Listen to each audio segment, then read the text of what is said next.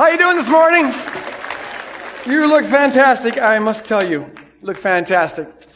Hey, I really encourage you to be part of this Tuesday night thing as we come together. And while half the country will be celebrating victory and the other half will be sad and moaning and whatever, we're going to be celebrating our King, our President, President Jesus. And so, yes. And so be a part of that. Third Way will be joining us, and Seth McCoy, who's the pastor, will be sharing some words, and I'll be sharing some words, and it'll be a good time. Really appreciate Bruxy filling in last week. I love that guy. Isn't he a doll? He's just a doll. He's just a doll. He's such a kick. When I got home on Sunday, we went out. I took him to Mickey's Diner. Thought I'd show him the real elegant, best that St. Paul has to offer. He just loves that kind of thing, though. And just spend some time, and he's just a precious guy. I just get such a kick out of him.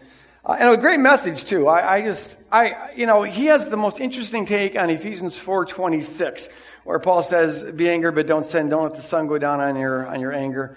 And I've never seen it that way before. And if he's right, the way I've been teaching it for 20 years is wrong, which is impossible. But he makes a pretty good case. I got to say, he makes a pretty good case. And it just might be that the first mistake I've ever made. I hate to bust your bubble of infallibility, but I've blown that shtick already. So, all right. But that was great. Another little preamble word here is if you like to dance or if you just like good music, my band, NDY, we're not dead yet. We're going to be playing at O'Gara's on Friday from 9 to 1. So if you like to have fun and support a cause, that'd be good. Come on out to be part of that. And about Bruxy, I am going to be, and keep us in prayer. I won't be able to talk to anyone after the service. I got to bolt out of here because I got to catch a plane because I and some of the other leaders of Woodland Hills are flying up to Bruxy's church, the meeting house, and we're going to spend a couple of days up there just sort of praying and discussing about what kind of relationship we're to have and how we're to partner to further the kingdom and stuff like that. So keep us in prayer on that. Exciting things are happening. As we're going through this message, if you have questions that arise, text them to this number. Can we get that number up here? I'll try to have time at the end of this service to answer those questions. There it is right there. Now, the first two services, we haven't even gotten close to having time for the questions. I've really been bad this weekend in terms of gauging my pace. I've been long-winded or anointed, you choose. But so I'm really going to try to leave some time here. So we need to be praying for succinctness. I seem to lack that gift this weekend. But I'm going to try to leave some space for questions at the end of this. So we're talking about the Blessed Revolution. And the Blessed Revolution is about the Beatitudes, which are the beginning of the Sermon on the Mount. And so this week we're covering verses 7 and 8, which are the Beatitude of mercy and purity of heart. Blessed are the merciful and the pure in heart. So Matthew chapter 5, verses 7 and 8, Jesus says, blessed are the merciful, for they will be shown mercy. Blessed are the pure in heart, for they will see God. One question just to think about as I'm going through this, and I'll get to it at the end of the message, is this. When Jesus says that the merciful are blessed because they'll be shown mercy, and the pure in heart are blessed because they'll see God, is he saying that that's some kind of reward? Like if you're a good boy, you'll get a present. If you eat your vegetables, you get a cookie. Is mercy a reward like that? Because if it is, that's odd, isn't it? Because if God gives you mercy because you've been merciful, well then it's like you deserved it. You earned it. But how can it be mercy if it's something that you earn? Think about it. Pray with me here. Abba, Father, I just thank you, God, for the sense of your presence in this place. I thank you, God, for every person in this auditorium and listening through podcast and television and whatever it means. And God, we just together pray that you would open up our hearts and open up our minds to receive your word in a deep way. God, that we would leave here as a people who have a greater capacity to show mercy, to live with compassion, and to be pure of heart. To be salt and light to the world around us. Lord, just anoint this message, infuse it with your power to bring the kingdom, to change our lives. In Jesus' name we pray, and all God's people said, Amen, amen, amen. I'll deal with mercy, and then I'll deal with purity of heart, and then I'm going to raise the question about what kind of reward does Jesus offer here in these Beatitudes. Mercy is really about this. It has to do with being empathetic, with empathizing with another in order to have compassion on another, a person who is in need. The word empathy, it comes from a combination of the prefix em, which means into, and pathos, which means to suffer. So it's entering into the suffering of another, getting on the inside of their suffering, walking in their shoes, experiencing the world from their perspective. And as you do that, you're moved towards compassion. Now, compassion has the prefix cum, which means alongside of, and the word pathos again, to suffer. So it means to suffer alongside of or in conjunction with.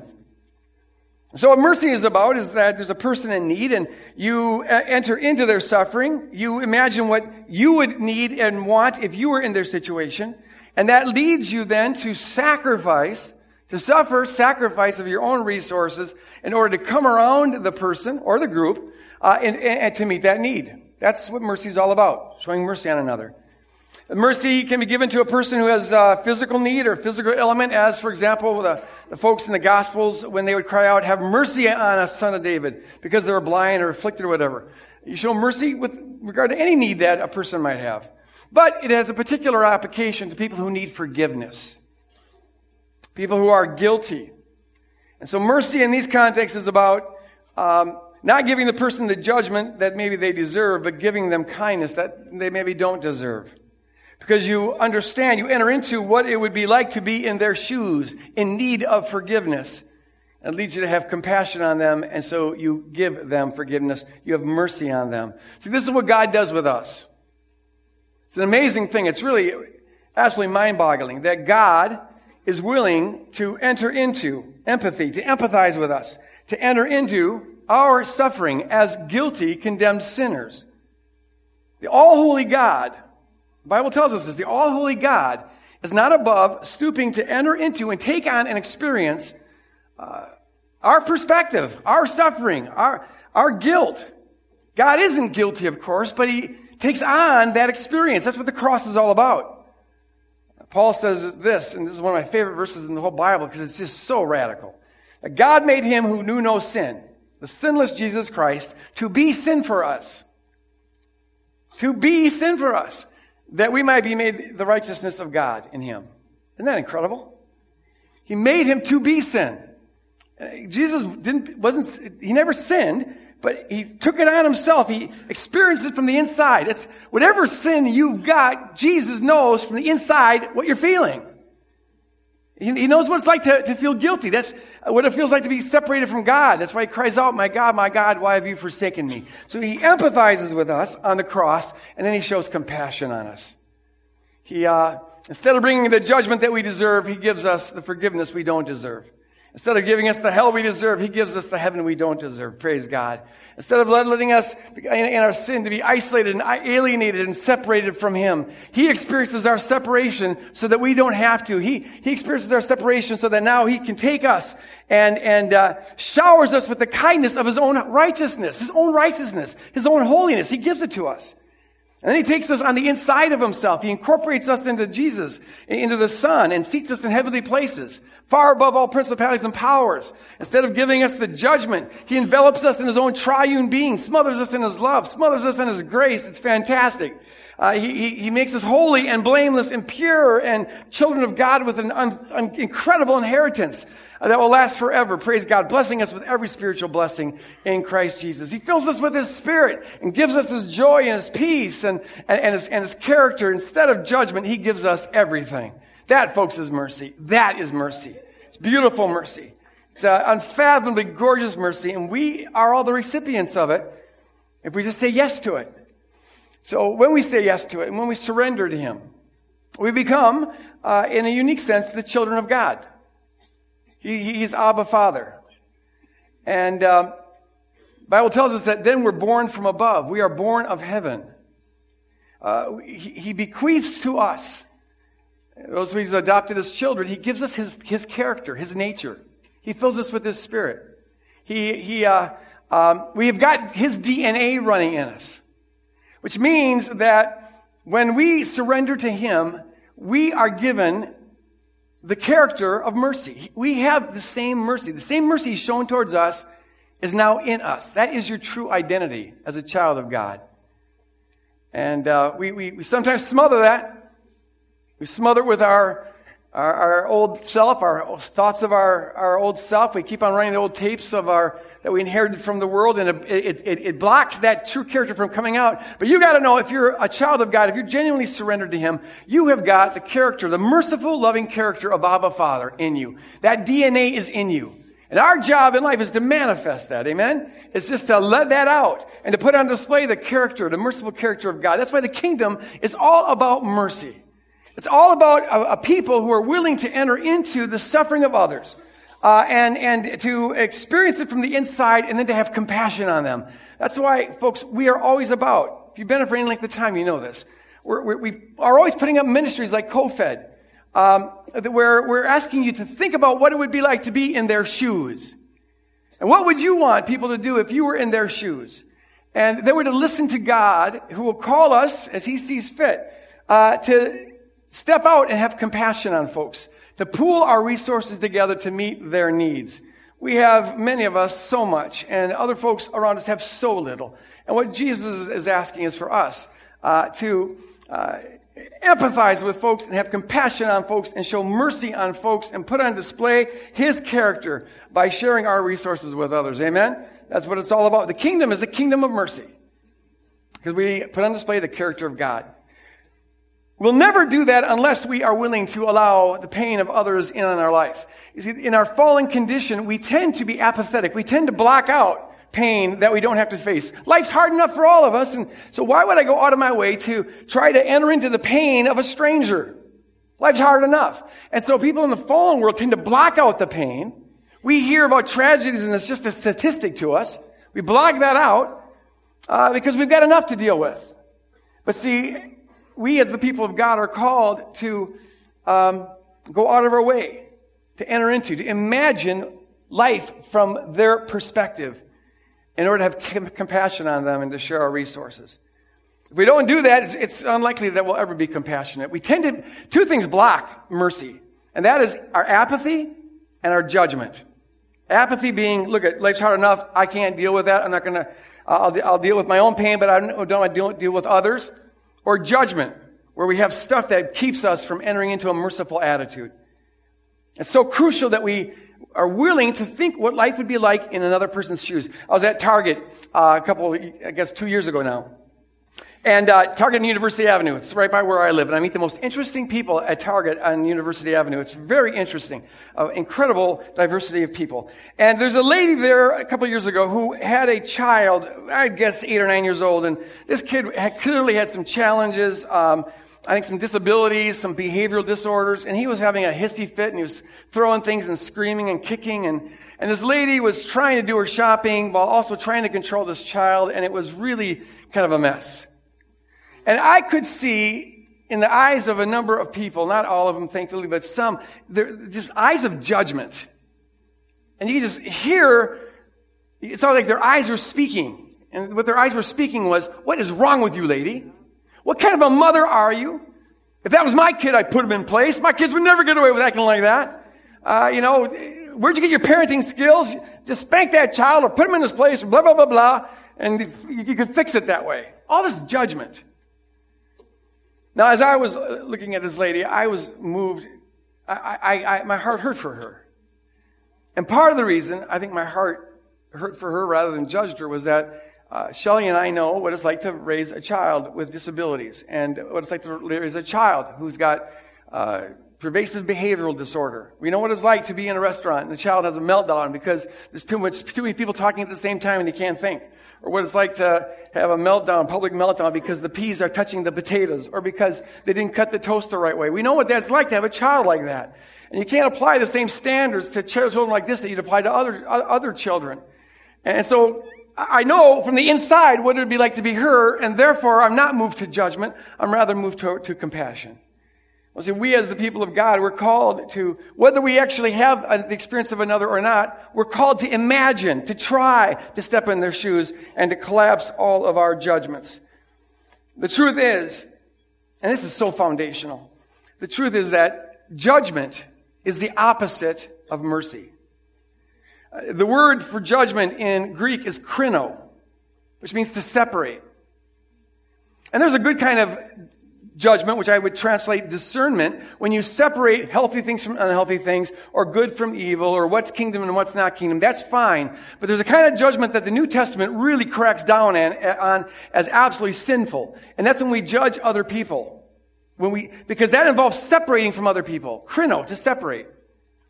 See, mercy is moving towards the person, right? To get on the inside of the person and to try to imagine life in their shoes. Judgment separates you from the person and puts you above the person. It's the opposite of that.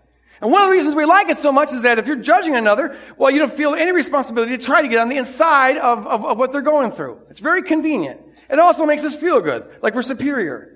And the reality is, though most people don't know this, the reality is that our heads tend to be polluted with judgment. It is, I've argued in the book Repenting of Religion, it is the quintessential expression of the fall. It is the tree of the knowledge of good and evil. It is original sin. It's called the tree of the knowledge of good and evil because we put ourselves in the position of God, like we are the judge of the world. And the truth is that our minds tend to be, unless you're a disciple of your mind and are intentional about going in the opposite direction, we tend to have judgments all the time. I woke up to this about 10, 15 years ago. I've shared this before where I was in a mall, and all of a sudden I just became aware of all the chatter in my brain. Have you ever noticed this? Where all of a sudden, you've been talking, and we're so used to our internal talk that we don't know that we're doing it. But there's all this... I'm assessing people. I'm like an editorial column or a gossip column in my brain. And I'm sitting there and without knowing it, I'm approving of this and disapproving of that. I like that, but I don't like that. Oh, that must be a good parent. Oh, that's a lousy parent. Oh, look at that. You don't need that hamburger, do you? And all this commentary. And all of it is presupposing, like, I'm here, Mr. Huffy Tuffy, King Greg Boyd, King of the universe, and I'm above the fray, and I will, God has given me the assignment of assessing good and evil, tree of the knowledge of good and evil. And all of it presupposes that I'm not like that. See, that's a judgment. I would never. When you gossip, it's about like, we're not like that person, are we? No, we're better. Oh, look how that person's dressing. Oh, how, every one of those thoughts. See, here's the thing. We hardly ever talk about this. And yet I think it is the most fundamental obstacle to our manifesting the merciful, loving character of our Father. Every one of those thoughts is a cork on the flow of God's love and mercy in our life. It just corks it. You can't both be moving towards a person to empathize with them while also separating from them. By the same means, you can't be ascribing worth to another at cost to yourself, which is what love is, ascribing worth to another at cost to yourself. You can't be doing that while also separating from a person and ascribing worth to yourself at cost to them. That's what judgment is. At their expense, I'm feeling superior. It is shist, excrement. Yeah, it's the antithesis of the kingdom, and it blocks mercy in our life.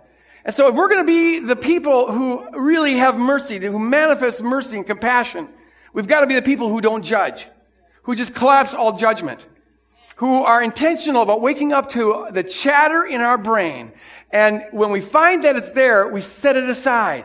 And I come back to this all the time because it's so fundamental. You're declaring war on the fall. You're declaring war on the tree of the knowledge of good and evil. When you find the chatter in your brain, and it's there all the time, if you wake up to it, you just set it aside. And you remind yourself that as a kingdom person, you've got one job and one job only, and it's very, very simple. Agree with God that the person you're seeing, whoever they are, whatever they've done, however they look, whatever they're doing, you agree that that person was worth Jesus dying for. Because that's the one thing you know about them. That's the one thing that's true. Amen. And then tell your brain to shut up. Just fill it with blessing thoughts so you don't give it any room to have these judgmental thoughts. You see, and you just bless people, you just love people. Unless a person's invited you in on their life to have an opinion about how they're doing, because they want you to help them walk out the kingdom. Unless that is the case, Our attitude should be the same as the Apostle Paul. When he said to the Corinthians, I resolved when I was among you to know nothing except Jesus Christ and Him crucified. I know nothing about Jesus Christ except Jesus Christ and Him crucified. Whatever I see, whether I like it or don't like it, the only thing I'm to agree with is about Jesus Christ and Him crucified. You were worth Him dying for. That's the kingdom job. And to be a blessing machine and just let that flow. Collapse the judgments and be a blessing machine. It can be very hard sometimes. I mean, the first job is to wake up to it. The second job is to push past. I mean, sometimes when you're dealing with enemies or folks that hate you or folks that are out to do you in, maybe are threatening you in some ways, or folks whose life represents the opposite of what you want your life to represent. For whatever reasons, when we confront people like that, now it can be very challenging to press through our judgments. Even when we wake up to the judgments in our head, see, these folks they activate our buttons, they push our buttons, our judgment buttons like nothing else. And yet, it's so crucial, if we're going to be kingdom people, that we do that. We're to show mercy. Jesus says in Luke 6, be merciful as your Father in heaven is merciful. He's merciful to the ungrateful and the wicked. So also you will be children of the Most High God when you are merciful like that. Merciful like the sun shines, merciful like the rain falls. We don't get to pick and choose who we're merciful towards. We don't get to pick and choose who we love. No, it doesn't matter whether they're your enemies or not. Your job as a kingdom person is to love them. Now, to do that, I have found that I can't do that. Not if they're really nasty folks who want to do you in, or not if they manifest something that you just find absolutely repugnant. You can't possibly enter into their world and experience it from the inside and have compassion on them and not judge them unless you're praying for them. I think that's why Jesus says several times, pray for your enemies. I encourage you, pick out the person, make this a regular part of your discipleship. Find the person you love the least and commit to praying for them. God did that to me about 10, 12 years ago. There's a bunch of people who were trying to do me in and ruin my reputation and have people boycott bookstores that would sell my books, and it was really starting to eat at me. These people say nasty things about me and whatever. And God, I really felt the command of I had to pray for the leaders of this group all the time. And see, what happens is when we pray for our enemies, pray for the people that we have trouble loving, it gives God a chance to soften our heart and sometimes reveal sort of what they're going through. It's a way, we give God a chance to collapse our judgment mechanisms. It protects us. It's probably more for our sake than it's for the enemies, because you see, if we don't do that, then as Brexy alluded to last week, then our anger can begin to get on the inside of us, and it can be like a cancer, and it can eat away at us. The only way to keep from being polluted when you're being lied about or threatened or attacked in some way or having your character assassinated, the only way to keep from being polluted is to stay above that game, that judgment game, that hate game, and to love and to have compassion and to have mercy as Jesus did to us. And so I encourage you to pray for the people that you have the hardest time loving. Sometimes I found that God kind of downloads a little piece about their life that helps me see the world from their perspective. What are they going through? Or what have they gone through in the past? When we're judging folks, that's the last thing we do. If you're judging, you're separated, you don't feel like going in and trying to understand the world from their perspective. No, it's very convenient. We get to just be superior. But God calls us to humble ourselves and to, even for our worst enemy, to be open to Him showing us something about their inside life. The most extreme example I've had of this, I haven't shared this for a couple of years, I don't think. But I about 10 years ago, some of you remember this story, maybe it was 15 years ago, I lose all track of time. There's this report of this guy who had killed this child, this 3-year-old child. Cutest kid. He'd killed him, murdered him.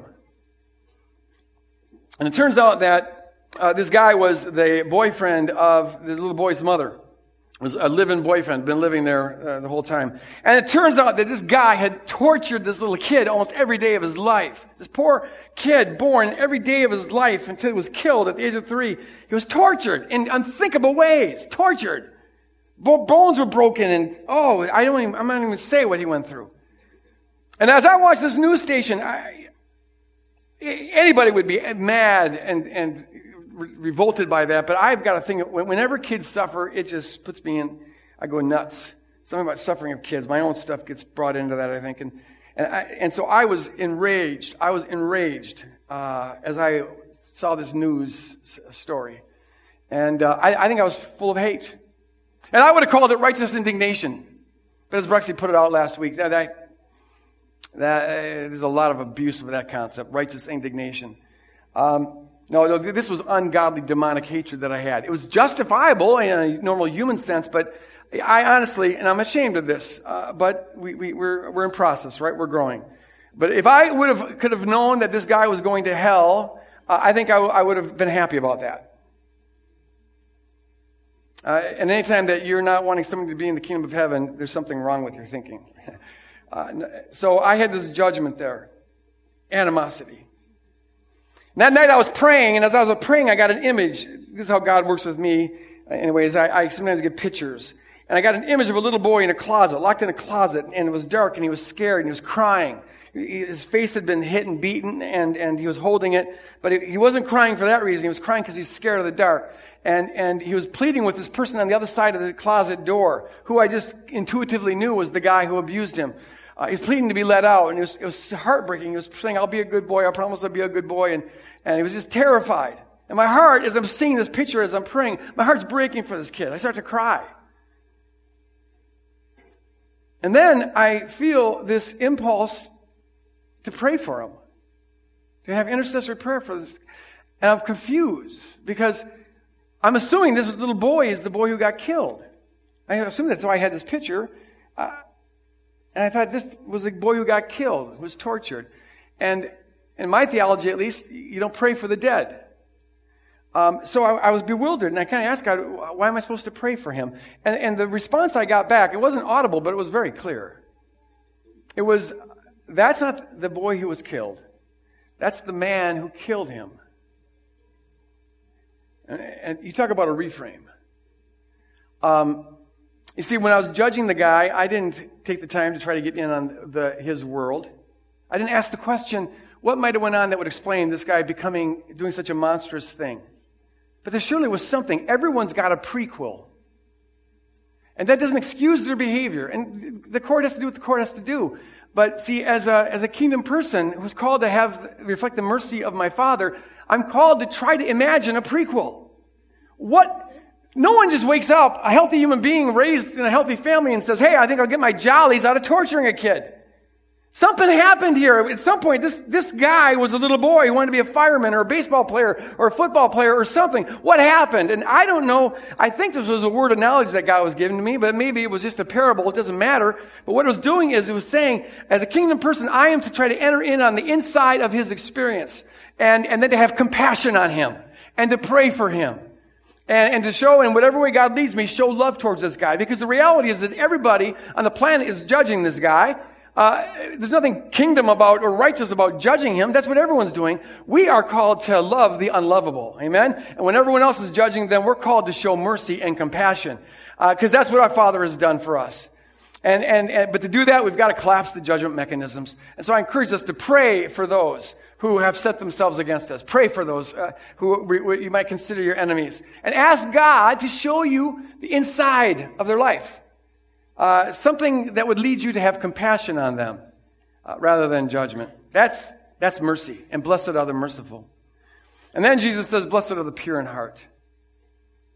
When I was a new Christian, I found this book by Soren Kierkegaard. Any Kierkegaard fans out here?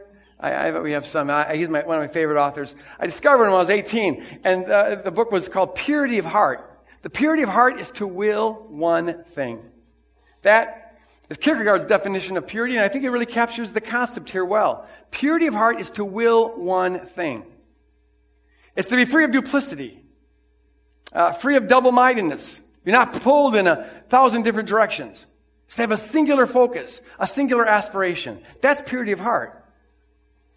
In the fallen world, we tend to not have a pure heart. We tend to be pulled in a lot of different directions. We have conflicting motives and conflicting aspirations, and our life is fragmented. Our life isn't about being integrated on one thing. It's about being fragmented, and we have involvement in a lot of different things that have very little to do with one another. And the kingdom might be one of the things that we're about, but it's not the only thing we're about. To have a pure heart is to rather be integrated. You still do all the things you do, but you bring the kingdom to everything.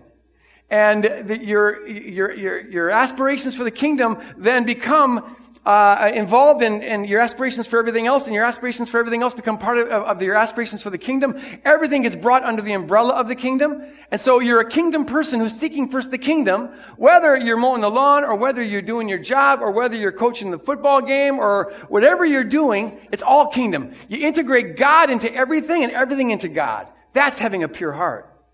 And Jesus says if you have a pure heart, you'll see God. That's why you're blessed. Seeing God throughout the Bible is considered the highest, it's what makes heaven heaven. It's the highest reward. It's the greatest hope. Because to see God is to see, well, the source of all that is good and beautiful and lovely and true. And so to see God and have an intimate face-to-face relationship with God, that's the ultimate hope of the believer. And that's the reward of a person who has a pure heart.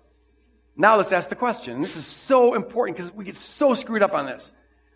Is Jesus saying, have a pure heart and you'll get the prize, which is you get to see God? Is Jesus saying, if you're merciful, then God will show you mercy as a reward? If you eat your vegetables, then you'll get the cookie. Is it that kind of reward? Because if it is, well, it's all screwed up then, because mercy that is earned is not mercy. And the Bible, from beginning to end, or at least throughout the New Testament, tells us that we can't earn God's love or merit God's love or achieve God's love or His mercy. No, it's a gift. It's a gift. So what kind of reward is this? What kind of reward is he talking about? To answer that question, let's quickly look at one other passage that deals with seeing God. It's found in 1 John. John says that we know that when Christ appears, we shall be like him, for we shall see him as he is. We shall be like him, for we shall see him as he is. And that everyone who has this hope purifies themselves, for he is pure. Now that phrase is really interesting. I used to be so puzzled over that. We shall see him like he is, for we shall be like him, for we shall see him as he is. How does for we shall see him as he is explain, for we will be like him? Well, you can't understand it unless you know this. There's an ancient piece of wisdom that goes back at least to the time of Plato. And it, in essence, says this. Knowledge, here's a little philosophy now, so get ready to think. Knowledge presupposes likeness. All right? It's the essence of the Platonic epistemology. Knowledge presupposes likeness. To know something, you have to share its nature or have something that corresponds to its nature. So it's like this. Here's my dog, Max. He's the cutest dog in the world. Shelly and I love this dog way too much. Ever since our kids left, man, when our kids finally grew up and moved out, this dog won the lottery. He's the most loved dog in the world. So we love Max. Now here's the thing. Max knows us to some degree. He shares some of our nature. He can know some of us. So Max gets why we eat, because he gets hungry and wants to eat. And Max knows why we sleep, because he gets tired and needs to sleep. And Max knows why we go potty. So there's some things that Max knows about us, the baser parts of us. He shares that nature. But Max doesn't have a clue what we're doing when we're talking. When I talk to Max, he's just like, what are you doing? I talk to him every morning, but he never knows what I'm doing. Or when we're watching the news. It's the funniest thing. He thinks we're looking out the window. I'm sure wondering, why did he keep looking out this window? Unless there's a dog on television, and then he runs to the TV and he just takes that dog out. He'll run behind the television trying to find the dog. You'd think after 7 years he would have picked up, he's not the brightest dog in the world, but he's cute. So he doesn't know why, or when I'm reading a book, he's so puzzled. Why are you staring at that thing? He doesn't get that because he doesn't have anything in his nature that corresponds to that. Knowledge presupposes likeness. All right? And so what John is saying here is this, that the more you're like God, the more you know God, the more you see God. Knowledge presupposes likeness.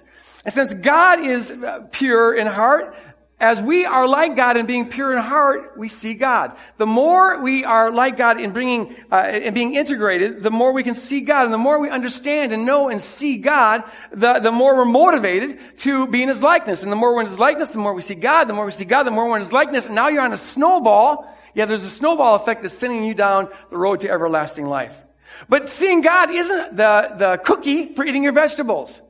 Seeing God is simply the natural consequence of living a life where you have cultivated the kind of character that can see God. It's a natural consequence. It's what ethicists call an internal reward rather than an external reward. An internal reward is the effect that comes out of the behavior. An external reward is simply something that you impose that has got nothing to do with the behavior. You steal, you go to prison. Well, the prison doesn't have anything to do with your stealing. But if you get emphysema and you smoke 4 packs of cigarettes for 40 years, well, the punishment is a natural outgrowth of the behavior. All of the rewards and punishments in the kingdom are like that. They're intrinsic rewards. They're the natural consequence of having a kind of relationship with God and cultivating a kind of a life that positions you to experience God. And the more we're like God, the more and more profoundly we can see and experience the things of God. And the more we profoundly experience the things of God, the more that we are transformed into His likeness. So also with mercy, when Jesus says, blessed are the merciful, for they will receive mercy. He's not saying that you're going to get the cookie for eating your vegetables. You're not earning it or anything of the sort. All He's saying here is this. When you're merciful, you're engaged in a behavior that softens your heart. You're expanding yourself. You are to that degree in the likeness of God because God is merciful.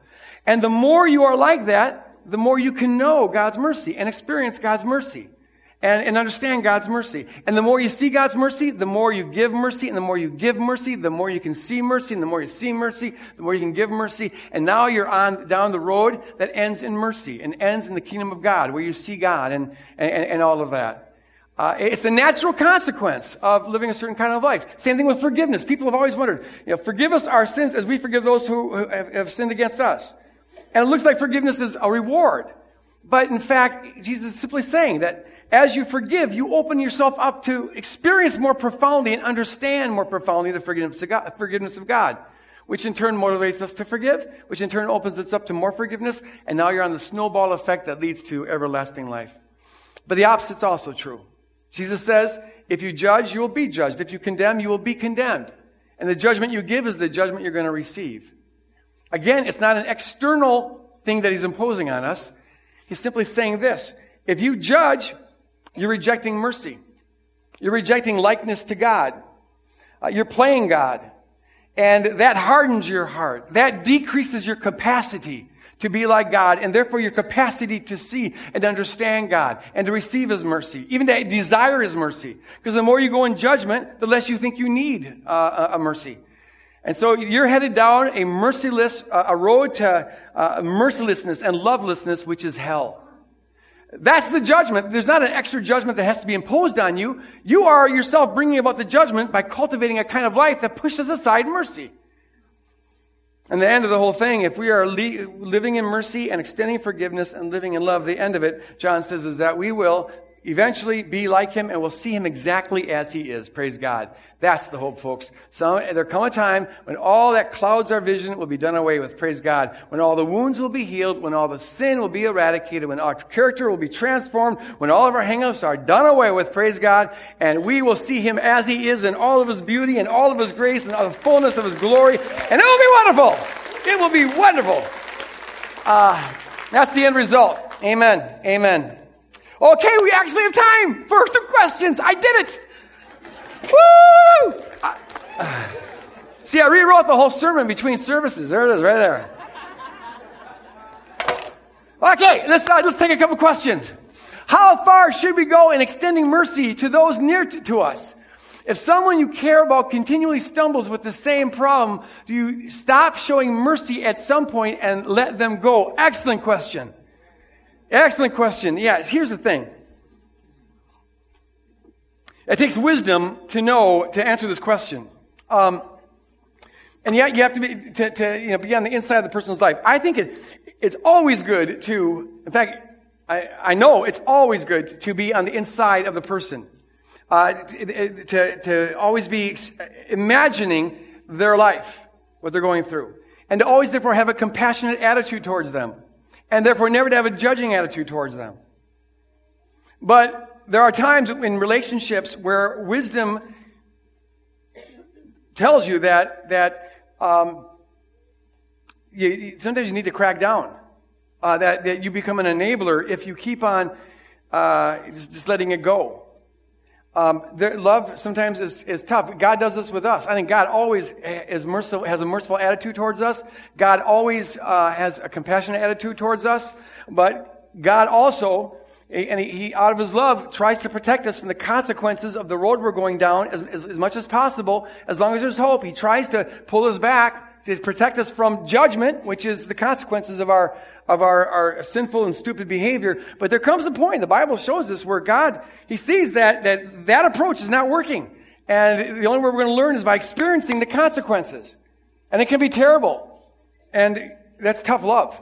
And we find it several times in the Bible where he gives people over to experience the judgment they brought on themselves. And sometimes with loved ones, you got to say, I am no longer going to keep you from experiencing the consequences of your decision. I've tried, we intervene, you try to protect them from the hitting bottom, but if they keep on going on and on and on and on, there may come a point where wisdom will tell you that you need to let them go and hit the ground, because that's the only way they're going to learn and possibly turn around. So there's no absolute answer to that. How far do you go? Just know that there's a time when you maybe must, but you have to be on the inside of the relationship to know that. Excellent. Got time for one more. I'm so proud of myself. I had made time for questions. I love this part of the service too. I just got to learn how to shut up more, be succinct. How do we balance mercy and justice when it comes to things like sex trafficking? Oh, very good. In 1.5 minutes. Here's the thing. Okay, so when you're dealing with something like sex trafficking, a social thing like this, or all social issues, as a kingdom person, I again believe it's always appropriate and necessary to have a merciful, compassionate attitude. Take that abuser, for example. A kingdom person should be set apart precisely because you are willing to imagine the prequel that led that person to do these monstrous things. But that doesn't for a second mean that I think the court should be merciful to this guy. I don't think it means that the court should go light on him or anything. A person like that, society needs to be protected from a person like that. And so I would want the judge to crack down and put this guy behind bars and blah, blah, blah. That's the government's use of the sword, Romans 13 kind of a thing. And it's very, very necessary in this fallen world. That's the thing that keeps the world from being insane. And so to be a merciful kingdom person does not mean that you don't do that. But it does mean that we individually and as a tribe, we don't stop there. Yeah, the government has to do what the government's got to do, but we're to be a people who, our attitude isn't defined by government or by what the laws of the land stipulate. Our attitude is defined by Jesus Christ. And so it'd be appropriate to say, we've got to get these kids out of sex trafficking. We've got to have the police crack down on the sex traffickers and put a stop to this. But at the same time, to say, if God leads a community in this direction, we need to visit the sex traffickers in prison. We need to be extending friendship to them. We need to be showing them love. That's not incompatible to say, this person needs to be in prison, I need to love this person. And court shouldn't show mercy on this person. I should show mercy on this person. Those are not incompatible things. Excellent questions, you guys. Really appreciate it. Don't forget this Tuesday to come together and let's celebrate our King. And remember that the kingdom of God is distinct from every version of the kingdom of this world, because the kingdom of God always looks like Jesus Christ, dying on the cross for the very people who crucified him. And that is the life that we are called to emulate towards all people at all times. Collapse the judgments.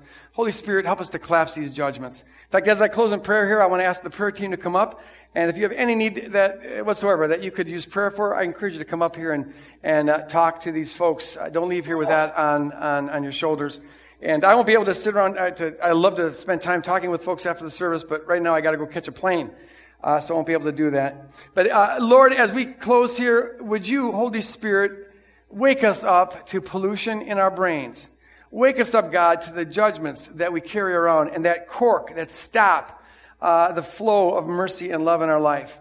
And God, free us to be a people who just know how to dance in your love and to extend your love and mercy to every person we come in contact with. God, to be a merciful people and a people who are growing in our purity of heart, integrating you into everything we do and everything we think. In Jesus' name we pray. And all of God's people said, amen. God bless you guys. Love you. Go out and love on the world.